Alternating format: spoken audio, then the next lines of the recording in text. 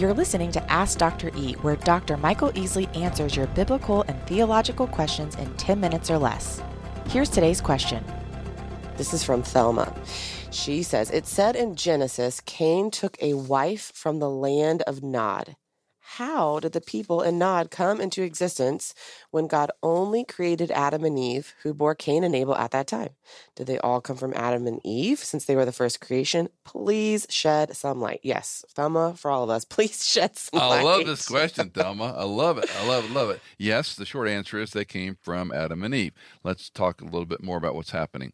In Genesis 4, verses 14 through 16, we read, and this is after Cain has killed his brother Abel. This is Cain speaking. Behold, you have driven me this day from the face of the ground. And boy, that's a wordplay there, because ground all through this early part of Genesis is the word Adam. Yeah. So Adam is made from the ground. Adam. You driven me from the face of the ground from my very beginning. From your face I will be hidden. I will be a vagrant and a wanderer. Circle that word wanderer in your Bible. A wanderer on the earth. Whoever finds me will kill me. So the Lord said to him, therefore whoever kills Cain, vengeance will be taken on him sevenfold. And the Lord appointed a sign for Cain, nobody knows what that is, so that no one finding him would slay him. Then Cain went out from the presence of the Lord and settled in the land of Nod, east of Eden.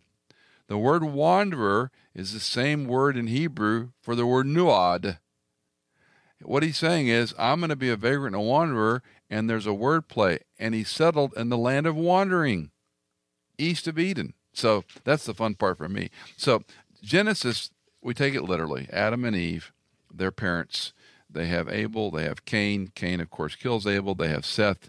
But you got to go to Genesis chapter 5 and read Genesis 5. It'll blow your mind, all the different descendants that were born to Adam and Eve. Yeah. So in God's original plan, yes, that's where population came from. Now, later on, when the tribes were established, they're not to intermarry and so forth and so on. But when God's creation began, that was the plan he had. Now, the other thing that struck me, reading Genesis 5, the first several verses, it's 900 plus years of humanity. So from Adam to Noah, who, by the way, are contemporaries. Think about that. Adam was still walking around when Noah was told to build the ark. I genuinely did not know that. It's mind-blowing. So that's how many people were born. Now, put that in context. America this year will be 245 years old. There are 332,365,000 people just in this country in 245 years. That's insane. Now, they all weren't born here, right? We were Right. immigrants who came here. My point is, that's how many people showed up Have populated in 200 years some and change. So don't think of, we read about 3 or 4 characters, Abel, Cain, and Seth. We don't realize there's progeny. We probably have very few miscarriages, and people Right. probably had a lot more children and big And families. probably And, like twins and triplets, I well, bet. I when don't you know. read the tribes, these clans are huge. Yeah. So not even triplets, but the clans were huge. God, those poor so, women. So, well, it's a different time, different day. They didn't have smoothies either, so they had to cook every day and kill and eat. Collagen.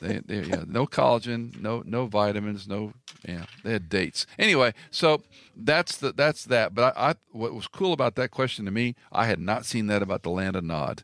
That Nod is a word play on wanderer. So Nod is not a real place. It's just east of Eden, meaning out of Eden. So he got his wife from the long descendants of Adam and Eve. There you have it. There you have it. No extra charge.